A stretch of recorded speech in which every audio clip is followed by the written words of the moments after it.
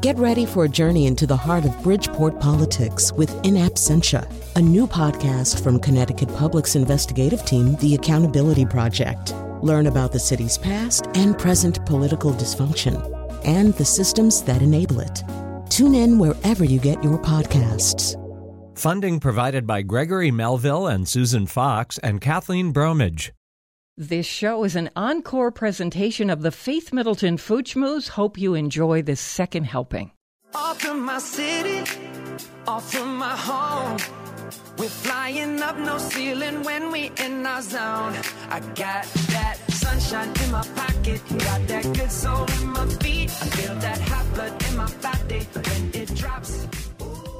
It's great to have you joining the party on the Faith Middleton Food Schmooze, inviting you to eat, drink, and be merry with us. We're in our culinary studios at the Big G, Gateway Community College in New Haven, 5 professional kitchens where they teach students how to enter the food world, and we have use of them all, plus a television studio.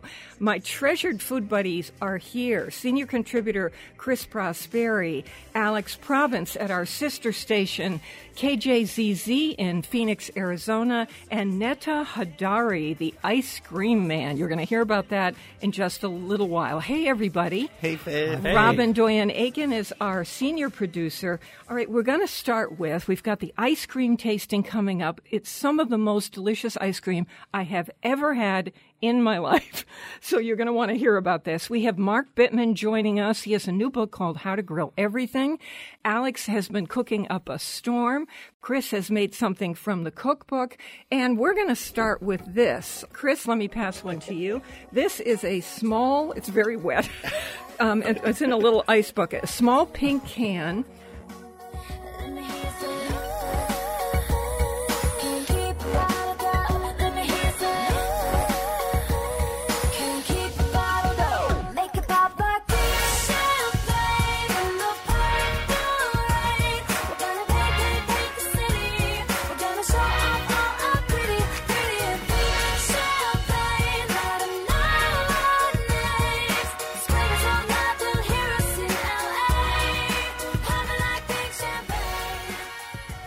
And it's called, Alex, Boloncini.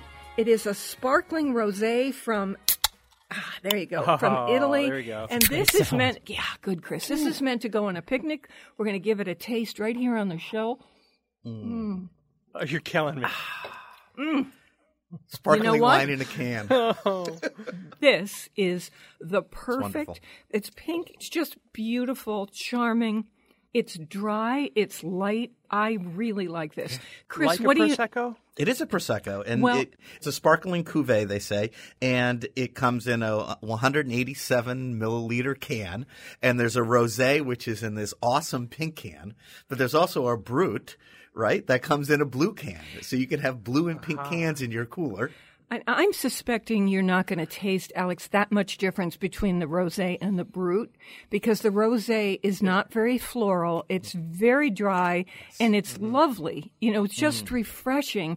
I would adore taking these on a picnic. Amazing. Netta and Robin, wouldn't you like this on a picnic? Absolutely. Yeah. Yes. Okay, here we go.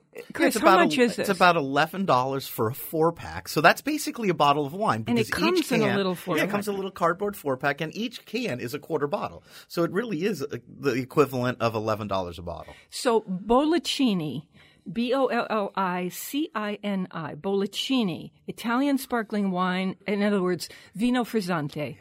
And you just serve it really cold. Yeah, put it right in the ice cooler, right? Yeah, that's what we did. Buried in ice. If you go to the website, we tell you everything you need to know, who the distributor is, how much it is, and you just show it at the wine store if you don't want to say words or you want to make sure they have it for when you come in. So it is at foodschmooze.org. Another package that you can bring to places where you can't bring glass, like on a boat or camping. Perfect. Yeah. Never even thought of that. Totally recyclable. 4th of July's right around the corner. Yeah, a few weeks ago we did a On the rosé beach. in a box, and now we've got a rosé in a can. Yeah, think what's coming. next?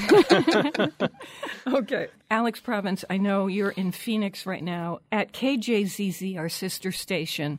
Say hi to Brian, the engineer for us. I like to ask you what new thing you've cooked that's influenced by the sort of Southwestern milieu that you're in. So what did you do this time? So you know that Spanish rice, when you get like a combination plate at a Mexican restaurant and it comes with fried beans, refried beans, and rice? Yeah.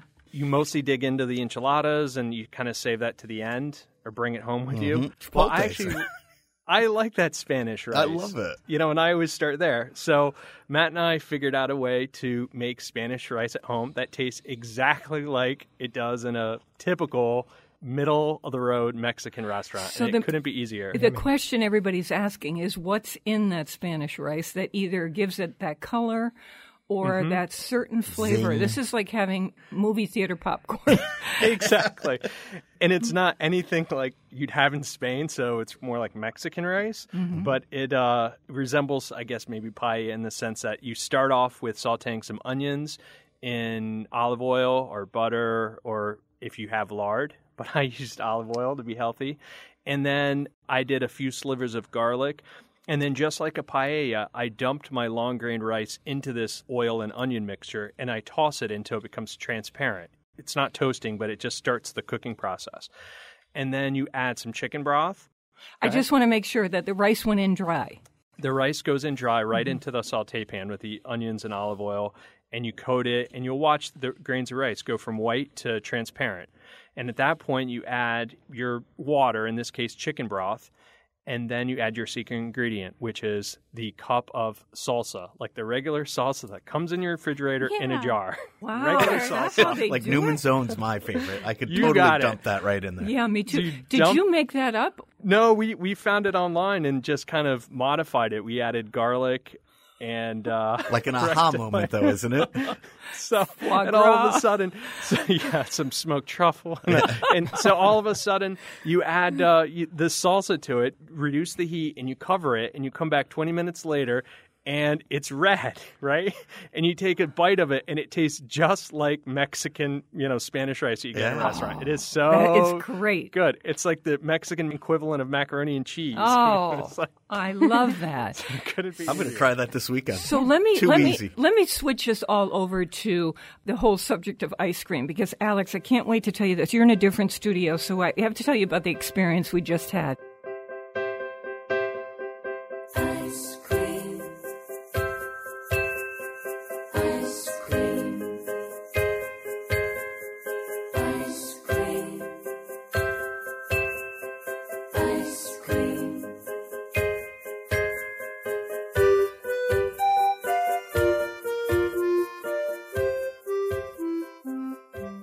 So I'm with Chris and Robin, and our guest, Netta Hadari, who lives in New Haven, comes wheeling up on his tricycle, which has a freezer attached to it, because he has decided to make pure ice cream. Now, if you listen to ice cream companies, they say they have to add all these chemicals and use these processes to bring the product to market, and there are lots of words you can't pronounce on the label. Well, Netta decided to do something pure. So he sells this ice cream. It is as pure as driven snow. And he will come to your party, even your wedding, and he goes to festivals. This is where he's doing it now. It's called What is Real?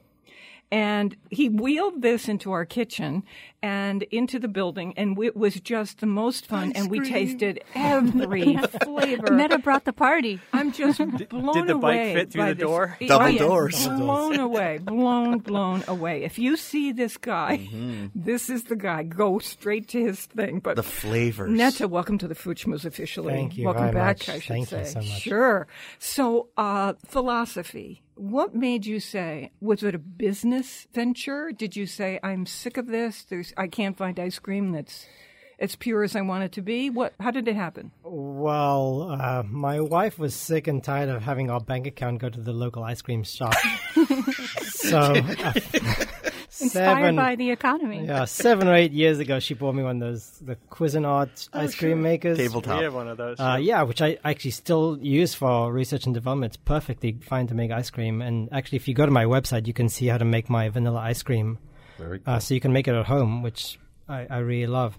And just started making ice cream. And one of my friends a few years ago just said, you should sell this. It's really good. And didn't really take it very seriously until a few years ago I had a frustrating job search, as many people can have. And I was just looking for real connection. That's what I get with my music. There's a real connection with people. And I wanted to create that with food. But I wanted to feel something that I wasn't getting anywhere else. Well, how does that relate to the ice cream? So I like ice cream. I find that ice cream brings everybody together. You have a pint of ice cream, people are coming over to your place. Each with their own pint. Each with their own pint. It's coming together. I remember hosting ice cream parties back in grad school, and everybody would bring their own pints, and then I would have all the pints for the rest of the few weeks. Why did I never Was that think beer, of this? though? It wasn't beer, it was ice cream. It could be ice cream. And but I wanted to create something that wasn't going to contribute to any kind of obesity epidemic or anything that we have in this country, because when I go to ice cream store, I just want a little bit. I want to taste. Mm-hmm. So when I'm out on the street, I also serve mini scoops. I call them the trifecta. So you can have 3 mini scoops, which is 3 ounces of ice cream.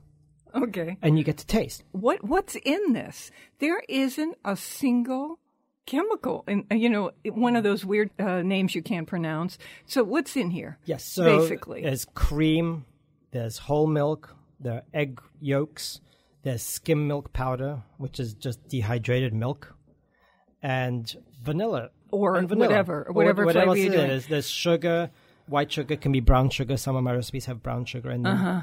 And then if it's a fruit recipe, there's fruit. So you do a vegan one. I also do a vegan ice cream, and that was not my intention to make vegan ice cream, but What's vegan ice cream? So I've been doing this for a year, and people kept asking me, do you have non-lactose ice cream? I said, well, no, but I started making it. So it's cashew nuts and coconut milk based. And this one was mint chocolate chip. Mint chocolate chip. So vegan chocolate. Vegan chocolate. Although you need that categorization, because actually most chocolate is vegan. Mm-hmm. But you need a special kind of stamp on it. I see. Okay. Because it's sometimes made in a special factory. Okay. So here's what we're going to do. We got to talk about the flavors. Great. And we have to say where you are online, because this is worth it. I just want to live next door to this man. This is how good this ice cream is. It's called whatisrealisicecream.com. That's his website. And if you forget, it's on our website, foodschmooze.org. You know that one. The curry butter pecan was one of the ones, so unbelievably delicious. Big chunks of sweet, salty pecans and that curry in there. Where was the curry? In the nuts? The curry, when I candy the nuts and the stovetop, I put curry in there. It's such a light touch, too. Oh. Is that like in butter? It's in butter. There's brown sugar. There's sugar and salt and curry. Yeah, there's a little hit of salt in a couple of these ice creams that I adored. We love that sweet, salty balance, and boy, have you got it. The strawberry. I haven't ordered strawberry since I was a kid. When I tasted this, did we all ask for seconds I on did. strawberry? Guilty. Yeah. Wow. I had an ice cream flight, and that was the one I went back for more. Me too. Yep. And strawberry's the curry hardest, pecan. right? There's an entire website devoted to why you cannot make a good strawberry ice cream. So tell me what you do with your strawberry ice cream. It was amazing. So after many, many trials and a lot of ice cream thrown away, I couldn't get enough flavor out of the strawberries. So I roasted them in balsamic vinegar and sugar in the oven. They go in the oven for 40 minutes at 300 degrees, and I let them cool. I make my base separately, and I put them together. I blend it all together, and then I add, for the finish, some lemon zest at the very end. So that's that kind of adds a light touch at the very end of it. That lemon comes through. Yeah, and it all brings the flavor of strawberry up. That's what I loved about it. Everything you did just made the strawberry just a little more potent. And then it ended up being the best strawberry ice cream I've ever had. A balsamic does what it does, which is to add that base note, I guess. You know, that sourness. Hit of acid, but base, a kind of base acid, which sounds opposite. But anyway, it was so, well, you know how balsamic, a very good balsamic on strawberries is just killer. Yeah. So he's got it. Honestly, we were nuts over this. I was going back between that one and the pecan curry. Yeah, me too. Exactly. Yeah. Although the vanilla, I'm a vanilla fan, and vanilla, like soup in a restaurant, is a great indication of how a restaurant is going to be for the rest of the meal. And wow, did he nail vanilla? And that's the one that I noticed the texture of your ice cream. Oh, yeah. Smooth. Right, smooth, creamy. It just sits on your tongue and just melts so perfectly over your palate. Yeah. Absolute heaven. Thank you. The skim milk powder was the real revelation in all my trials, because you take out all the liquid, the water into the ice cream base, but you're getting that creaminess. So is the skim milk powder, is it protein mostly? Did you have to search around to find the right skim milk powder, or is it just widely available? I just use Bob's. Red milk, they make everything. I find it's wonderful. I like their natural philosophy. Yeah. So what's in the vanilla? Do you use scraped vanilla out of the pod? So I discovered vanilla paste. Yeah. So you get all the little black dots. Without having to scrape them. Scrape them, and it adds so much more flavor to the ice cream. Do you see the dots in the vanilla? You see the dots everywhere. Yeah. I use it in every single flavor. Yeah. I love those. You do? Every single flavor of vanilla paste note, is in there. Wow. It's so good, and it's so expensive. Well, so expensive is it? now. Yeah. Wow. It's more like gold now, right? Oh, well. You could add gold flecks. It'd be cheaper than vanilla right now. Probably. Yeah. Honestly, I'm blown away by it. I have Best to ice say, cream I've had in a long time. Me Thank too. you. Yeah. If I were getting married now, I really would have an ice cream bar, and Netta would be the one I'd call. No, I Set was up right listening to on the- him yeah. saying I thought, what am I thinking having a party with all this food? What a fun idea to just have an ice cream party. Now, Netta's going to be very busy at my party, but it's just such a fun idea. Okay. Thank you. Yes, and please stay with us on the show and join in, have some fun with us. This is Netta Hadari of New Haven. He is founder and owner of What Is Real Ice Cream. And he drove his giant tricycle. You can find out where he's going to be online. He'll go anywhere in Connecticut. Yes, he says. you can find me on Facebook and Instagram. Not on the highway. tricycle. He's not riding to your house On the side of the road. There he is. So if you see the tricycle guy or What Is Real at any of the Connecticut food festivals, or at the private party where they might have many stations. I'm going to look up I'm where you are telling you, next. Go to this guy. Yeah, might be worth going to where you end up next. You can find his address at our site, foodschmooze.org. But for those of you who want to know right now, whatisrealicecream.com. Coming up next, we have Mark Bittman, How to Grill Everything. And I mean everything. So if you want to get better at what you do, or you're just starting out, this is the place to be. More mouthwatering conversation and fun ahead on the Faith Middleton Food Schmooze. I hope you will make a charitable contribution to Feed the Hungry. We're online now at foodschmooze.org, and we'll be right back. Dispenser man, if you please, serve my chick a mess of calories. Banana split for my baby, a glass of plain water for me. Flip back the lid, scoop anything in sight. Make it a rainbow of red, brown, and white. Chocolate chip and everything that's nice.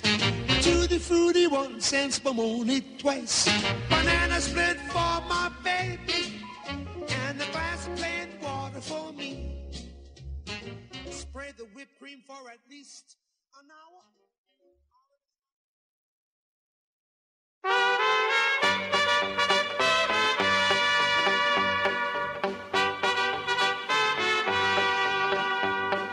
Love is a burning thing,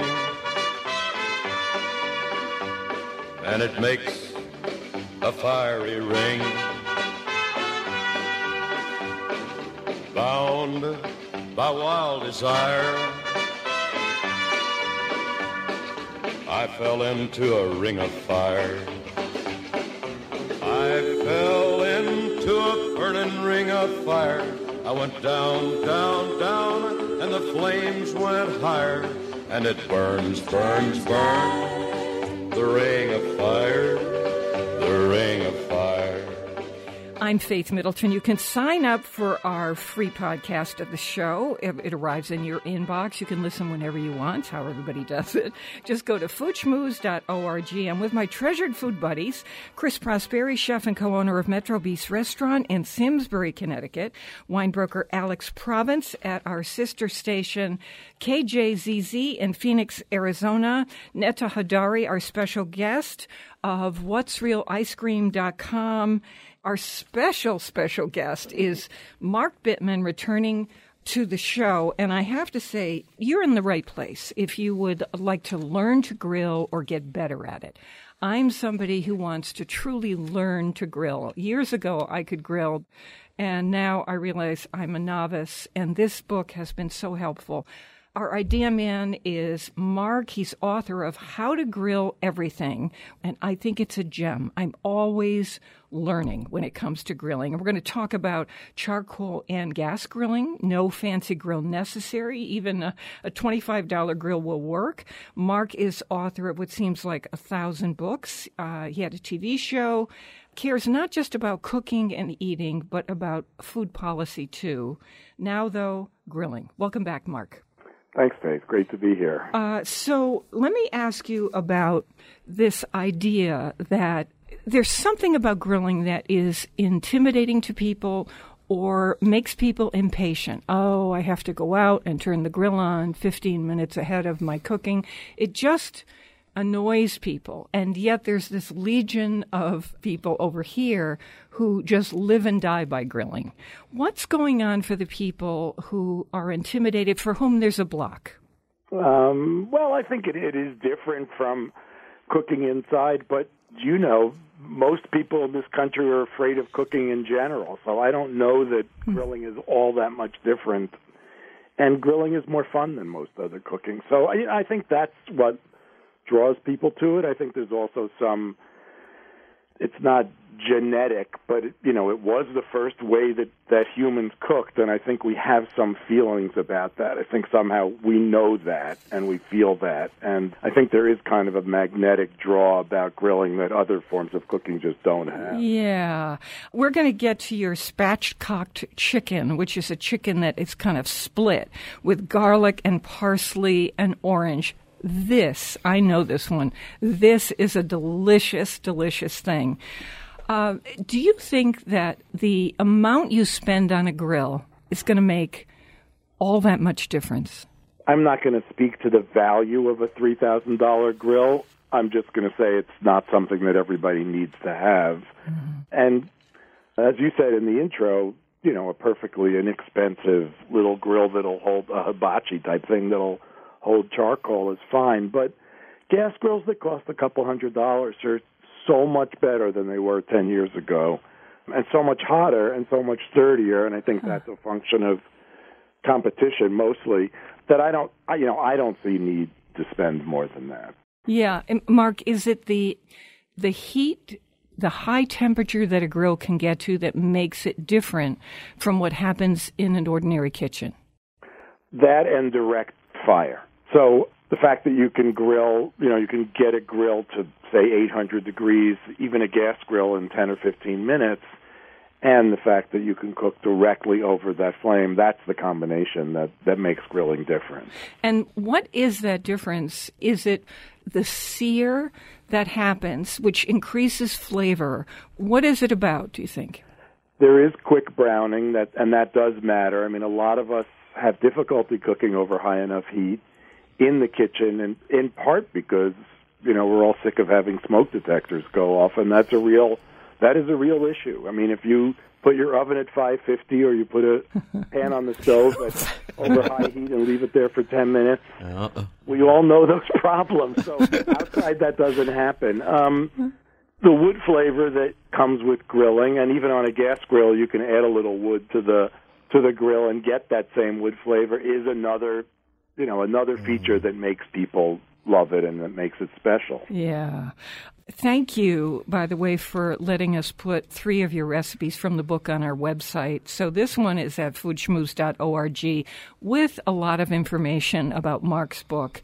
It is terrific. And this is his spatchcocked chicken with garlic, parsley, and orange. So people who don't understand what spatchcocking of a chicken is, it's just like split it open. Go ahead, Mark. Well, it's an old-fashioned word, and it's an old-fashioned technique, but it's basically removing the backbone of a whole chicken, which is pretty easily done either with a heavy knife or with a butcher shears. Yeah, but it's not hacking, it's really cutting. But that bone is not so firmly attached that it's difficult to cut through it on either side. It's really a pretty simple procedure. So you cut out that backbone and you flatten the chicken, and of course, needless to say, it cooks twice as fast that way and browns beautifully and stays moist and juicy inside and all the things you'd expect me to say.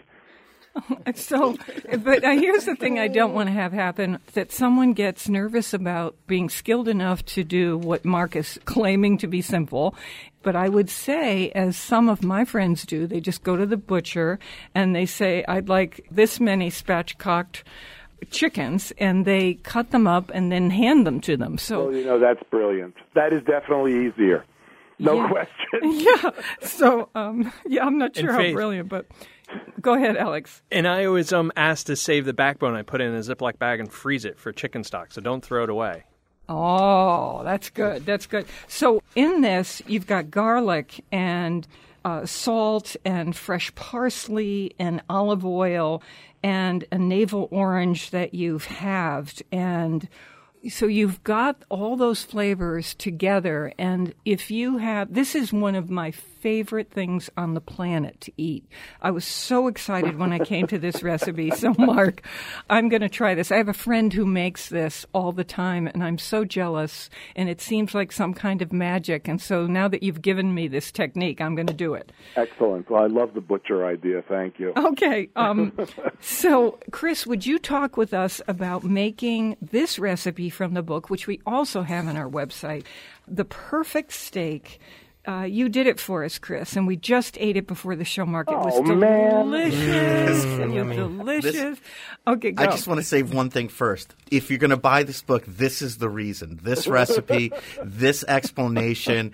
Everyone I know that grills steak always asks me every question that you answer on these 3 pages of this recipe. So if you've ever had problems making steak on a grill, just read these 3 pages of this recipe and you'll never have problems again. What's the biggest problem before we get into this, how to do this perfect steak? Maybe it's as easy as salt and pepper both sides. Uh-huh. The high heat, the direct heat, getting it right over that, buying the right steak. I mean, that's why I love this recipe so much. He doesn't just tell you how to grill it. He tells you how to shop for it, what the difference between a T-bone or ribeye. He even goes into the other cuts like the flat iron and the hanger and the differences. And then he goes on and tells you how to cook, how to rest it afterwards. And if just for ha-has he gives you, and this is the one I did, just for ha-has he gives you this black and blue butter that I kept going black and blue butter, and then when I read it's black pepper and blue cheese, I'm like, that is genius. Oh, it was so good. I'm so going to steal that and put it on my restaurant menu, because why not black and blue butter? Maybe you need to call it Mark's black and blue butter, just to be fair. It really tells you and that's why I love his books and his recipes. It tells you everything you need to know. So, Mark, what do you think, as we describe how to do the perfect steak on the grill, what do you think is the one mistake that really gets people upset? Well, shopping is sort of half the battle. But each cut is a little bit different, which is why it takes so long to sort of say how to do this. But I think the one thing that they all have in common is at some point you have to expose them to high heat. It can be at the beginning of cooking. It can be at the end of cooking. It can be the total amount of cooking if the steak's not too thick. But going back to how you started, you need that sear. That is what we crave, and that's what restaurants have done so well and why we keep going back to steakhouses. There's no secret here. I mean, a steak with salt and pepper is a really amazing thing if it's a good piece of meat to start with and you cook it right. How about resting the steak? Is that important? Well, Faith had said the single most important thing. I think the process is valuable, and experience can be your guide. But I think you buy it, you let it come to room temperature, you salt it in advance, you cook it over high heat. But if it's thick, you have to move it off the heat for part of the time. You rest it. Those are sort of the key things. Yeah. I'm glad you put it like that. And I want to say, Alex, I appreciate your question. My steaks have often been overcooked because I take them off when they look absolutely perfect. And then, as Chris has explained to me many times, and now Mark is explaining, when it's sitting there resting for a minute to, people debate about this, reabsorb the juices, it keeps cooking. It's called carryover cooking. So then it's suddenly more cooked. And Netta is nodding his head. Yeah, you find that too. So, and he says 5 to 10 degrees. I find that a key thing. And I love that Mark just laid out, here it is. You buy the steak, you salt and pepper it, if you want to pepper it, and then you put it on the grill, sear it, either at the start or the finish, and then move it. When he said move it off the grill, he doesn't mean take it off the grill. He means move it to a cooler part of the grill where the flame isn't, so that it has a slow heat and the rest cooks. In the kitchen, you would then put your skillet with the steak in it into the oven, and it would do the same thing. So that's what Mark's doing. Go ahead. Yeah. And the last thing, and this is one of the best things that he says, is slice it. I love that. Even when I'm in a restaurant, I love that. I love it when I have guests over. So you let it rest, then you slice it, put it on a nice platter. If you're doing the butter, put it over it. And then it's so easy. So again, ends perfectly. Mark, can you talk about just going in there and trying things with your grill and not being afraid to make mistakes, learn from that, read a book like yours and say, oh, I forgot this part, or that's what I was doing wrong. And that's how everybody who's easy with a grill gets going, like riding a bicycle. Go ahead. Well, riding a bicycle is right. And I usually say playing tennis or driving a car, you don't expect to be good the first time you do it. And this is not just grilling. This is cooking in general. You have to make mistakes, and you have to be willing to make mistakes. I'm sure there are 50 adages about learning by failing, but that is what has to happen. Things will go wrong, and it's inevitable that they'll go wrong, but every time they do go wrong, you learn something. And Julia Child, in one of her more famous comments, said the great thing about cooking is that we get to eat our mistakes. So it's just the way it is. It's how you learn. You learn by failing. Not everything is going to be a success, and it's not going to be a tragic mistake. It's going to be a mistake that you say, I overcooked this, I undercooked this, I failed to season it enough, I seasoned it too much, whatever it is, and the next time you don't make that same mistake. Yeah. We're talking with Mark Bittman. We love the local. Please support your local food growers and food makers for on-demand podcast delivery of the Food Schmooze Party every week. And to find all of our food, wine, and cocktail recommendations, hot topics, short, fun streaming videos, and recipes that we feature, we're always online talking with you at foodschmooze.org. More Mark Bittman in just a minute. The taste of love is sweet when hearts like ours meet. I fell for you like a child. Oh, but the fire went wild. I fell into a burning ring of fire. I went down, down, down, and the flames went higher. And it burns, burns, burns, the ring of fire, the ring of fire. I fell into a burning ring of fire. I went down, down, down, and the flames went higher. I wanna taste, that I'm on fire. Fire.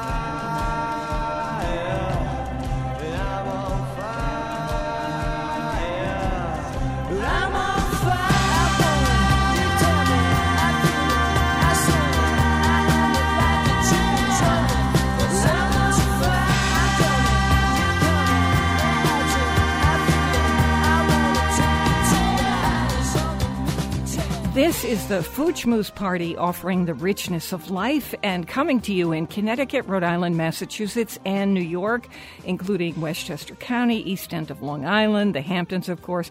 Senior producer is Robin Doyen Aiken. And to hear the show on Connecticut Public Radio, it airs Thursdays at 3 and 9 and Saturdays at noon. Podcasts and our curated recommendations are always online at foodschmooze.org. And we'd love to hear from you on Facebook, as you know, Faith Middleton Food Schmooze. We're continuing our conversation with Mark Bittman, who has a new book, How to Grill Everything. And I really love this book. That's the philosophy of the show. If we don't like something, we move it aside. We think, why badmouth somebody? And then, we pick the things we like. And so that's why you hear me saying, I love this or I love that. It's not that I love everything. I'm curating. So Netta Hadari, the ice cream man. Yeah. We were just talking before the show, Mark, about how Netta wants to have more vegetables in his life and for his family. So he's using meat as an accent. And I know from reading you for years, Mark, that you started to move in that direction too. We're about to talk about your sweet potato eggplant stacks with a lime ricotta. Oh, that sounds great. Yeah. So tell me why you want less meat, Netta. Just moving to a more plant-based diet for everybody. Why? For health reasons, for sustainability reasons. And I'm very fortunate that I have daughters who like vegetables. It takes training, but they like their vegetables, and I want to make them in creative enough ways that I'm sometimes fooling them into eating it. Mm-hmm. So, Mark, have you continued to be what we'll call a flexitarian? Yeah. When I speak in front of audiences, I often ask who's eating less meat than they were 10 years ago, and I'd say the positive response to that question is 95%. I mean, everybody's eating less meat than they were 10 years ago. So that may not be true of everyone in the country. I speak to self-selecting audiences, obviously, but I'll bet 95% of your listeners are eating less meat than they were 10 years ago. It's certainly not uncommon thing. So in speaking of like what Chris was saying of slicing the steak and Mark, we're able to take a big steak, just Matt and I, instead of having two steaks, we do one and cook it nicely, and then we slice it on the board, and then we share it. And then you get your 2 or 3 or 4 pieces, and it satisfies you without having to like eat a big shoe size steak and do cauliflower in the grill or something like that. But right. When I eat steak now, I think I probably eat a quarter of what I ate when I was 20. Cost has something to do with it now, right? I mean, beef is so expensive. This is really interesting because there was an episode of Billions, which is a series that I highly recommend. And there was a scene where they're all sitting in a famous restaurant in New York, and they're having the steak, and one of them comes over and says to the other, "Oh, you must be doing well. I see you're having the rich people steak." And it is this gorgeous thing, and they're slicing it up, and oh my God, your mouth is watering watching this thing. And I thought, this is something. So they have now made steak into gold bullion, a complete status symbol, trying to bring back steak as you deserve the whole thing. So, or John Candy winning a prize for eating, like a huge 2-pound steak or something. Don't you hate those? I hate those contests. Okay. It's free if you can finish it. Yeah, exactly. So, Mark, can't wait to get to this. The sweet potato eggplant stacks with lime ricotta. This could be an actual meal for me. Now, you might say, oh, yeah, right. But seriously, it has that richness and acid and that sort of umami thing, all the unctuousness that you want from an actual meal. So let's see. Sweet potato, peeled and cut into rounds, eggplant, Mark, red onions cut into slices, good olive oil, salt and pepper, ricotta cheese, your favorite, grated zest and the juice of a lime, and chopped fresh basil. Go ahead. In fact, it's one of the more elaborate recipes in the book because for me that's a lot of ingredients, and you're doing 2 or 3 different things in order to prepare those. But the payoff is great because it's unusual, it's gorgeous, and it is a vegetable dish. So there's that. I think for many people it would be a main course. Would that be for you? On some nights, yeah. Yeah, perhaps with a side of steak, but yeah. What terrifies me the most is not steak on the grill, even though I can make my mistakes, fish on the grill. And so I read every word of what you said about how to cook different pieces of fish and the different ways to do it. Really like the help. And these sesame-crusted tuna steaks with a lime dipping sauce, that's just good together. Think about this. Sesame oil, sesame seeds on the outside of the tuna steak, lime juice, soy sauce, rice vinegar, sugar, fresh ginger, garlic, chopped scallions, all available in the supermarket. Go, Mark. That's a sort of classic thing, or at least I've been making it for most of my life. What's really nice is to use white and black sesame seeds, and then it's very pretty also. But, fish is challenging if you choose the wrong fish. But if you choose the right fish, it's not that difficult. Really, to go back to where we started, I think chicken is the terrifying thing on the grill because it catches fire so easily. But fish, if you use steaks like tuna, salmon, swordfish, halibut, if the grill's clean and there's a little oil on the grill or on the fish, you should be fine. Do you believe in these grill grates that sit on top of the grate in our grills and that are supposed to somehow conduct heat better, prevent flare-ups? I'm not talking about baskets for cooking vegetables. I'm talking about these actual wide-bore grill grates. Do you believe in those, Mark? I believe they exist, but I don't believe they're worth anything. This is like some version of global warming. Okay, go ahead. The interesting thing about them is if you want to grill peas or blueberries, they're kind of useful because you can do that. But you don't want to tame the heat of a grill. The whole idea is to get that heat on the food, and if it's time to lower the heat, then you move the food off the heat, or if you have a gas grill, you turn it down. It's not that challenging. You don't need a gizmo like that. Although, seriously, for little vegetables, it's fabulous. I mean, you can grill string beans. You could literally grill blueberries. I mean, I don't know that you'd want to, but for things that you're worried about falling through the grates, it's a useful tool. For flame reduction, it's counterproductive. So I realized at some point, and I think maybe because of something you said in one of your How to Cook Everything books, that we tend to overcook vegetables on the grill. And I realized I'm one of those people. So I started to watch much more carefully and be very careful about where I place the vegetables to get a sear but not burn them. Right. So how many times do we go to either somebody's house or we're serving really pretty black vegetables? And that's really not the idea. Okay, go ahead.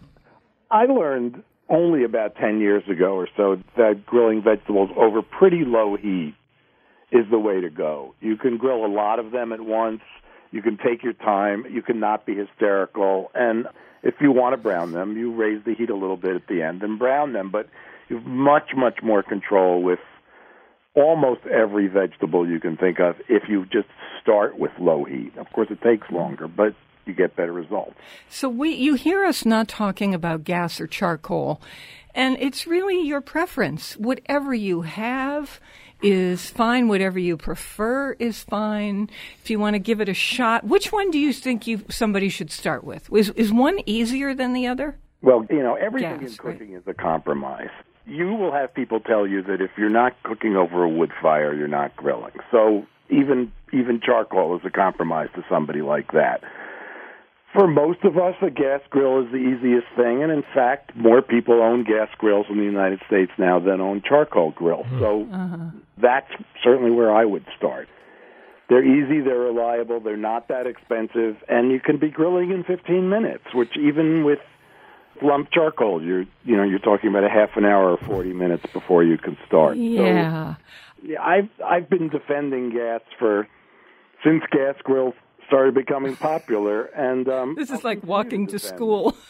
This is one of those. It has the ring of, I used to walk 2 miles to school. I've been defending gas grills. This brings up Alex, who's in Phoenix, Mark. He has been going around his property in Phoenix. He's new to the Southwest and collecting these pieces of, is it mesquite that you're collecting on the ground? Yep. Yeah, and throwing them into your, what kind of grill are you throwing? So we're using a kettle grill, and we use direct and indirect. This new technique is I'm collecting all this mesquite firewood that I put on one side, the indirect side, and then I'm using, lump charcoal on the hot side. And what's happening is every time I'm done cooking, I close it all up and, the air vents on the top and the bottom. Those sticks on one end are starting to charcoal. So I've accumulated this pile of really fragrant charcoal. So now all my food, whether it's fish, it's starting, my kettle grill is starting to smell like a smoker before I walk through the yard and when I find this mesquite on the ground. But you can do the same thing back east with applewood, fruit trees, or cherry wood, or go to your hardware store and they sell all chunks of mesquite there. And yeah, but so it's careful not to think that any wood, because there are some woods that are not going to be healthy. I wouldn't use poisonous woods. Well, greenwood is not so good, and softwood is not as good as hardwood. Most people have some hardwood in their region, and most people can scavenge it. I don't think you even need to go to the hardware store. And Alex, I just want to say, what you're doing is perfect. And people can do that on gas grills, too. Same thing. You put some wood on the cool side, and once that catches fire, you're essentially smoking or cooking over wood. One of my favorite things to have is prosciutto wrapped melon. So melon slices wrapped with that salty prosciutto. So you've got that sweet, salty thing going on that we love so much here on the show. And I was so happy to see this recipe, Mark. So the question is, let's say we're on a gas grill with something like that. Where are we? So we've wrapped the the melon slices with prosciutto. Where are we starting out on the grill? That is not something you're going to cook for a long time, and it is not something you're going to cook over high heat. You really just want to warm that up. But once you have that warmed with a slightly crisped up prosciutto on the outside, you're never going to go back to raw. Nice. Because what happens when you cook it, the flavor snaps, doesn't it? It just goes boom. It caramelizes it. That kind of just sort of juice starts to come out of the melon. It gets more tender, and it just seems so much more luxurious this way. Oh, that's a good word. Okay, so now, do you still want to write fiction? I think I've given up. Because I realize I'm not that good at it. It's hard, isn't it? Yeah. I don't know if it's hard. I mean... It is hard. I'm sure it is hard. I don't even get to the point where it's hard. I think I'm so unimaginative and uncreative in that world. No, that is impossible. Come on. It's okay. There's lots of things I can't do. It's fine. It's just... No, that's true. I was just thinking about the woman who had the brilliant idea to do the mysteries taking place in the food world. I can't think of her name at the moment. I think she's in Washington, D.C., and I thought, that was smart. Oh, Phyllis Richmond. That's it, Phyllis Richmond. Yeah, exactly. That was But smart. We love your cookbook, so we're good. I mean, I do a couple the talking steak. I do a couple things well. I'm okay with that. You get to a certain age, you realize there's things you're not going to do. So I don't think writing the great American novels in my future. I know, but you could throw in a bonus short story in the next. Thank you for your faith. Yeah, okay. Well, thank you so much for this book, How to Grill Everything, Mark Bittman. If you're just starting out and you really are in the learning stage, and in a way that's me. I used to grill, then I left it for a long, long time, and wow, I didn't retain that. So I'm one of those starting out people, and I find this very helpful. If you are somebody who knows how to grill and feels, a bit proprietary about your station at the grill, these recipes are going to widen your horizon. So thank you, Mark. Thank you for having me. It's been fun. Oh, me too. Take care. Okay. Bye. All right. Bye. Bye, Mark. We're on Connecticut Public Radio Thursdays at 3 and 9 p.m. and Saturdays at noon. Weekdays, listen for my 60-second food schmoozes and never eat more than you can lift. In New Haven, I'm Faith Middleton.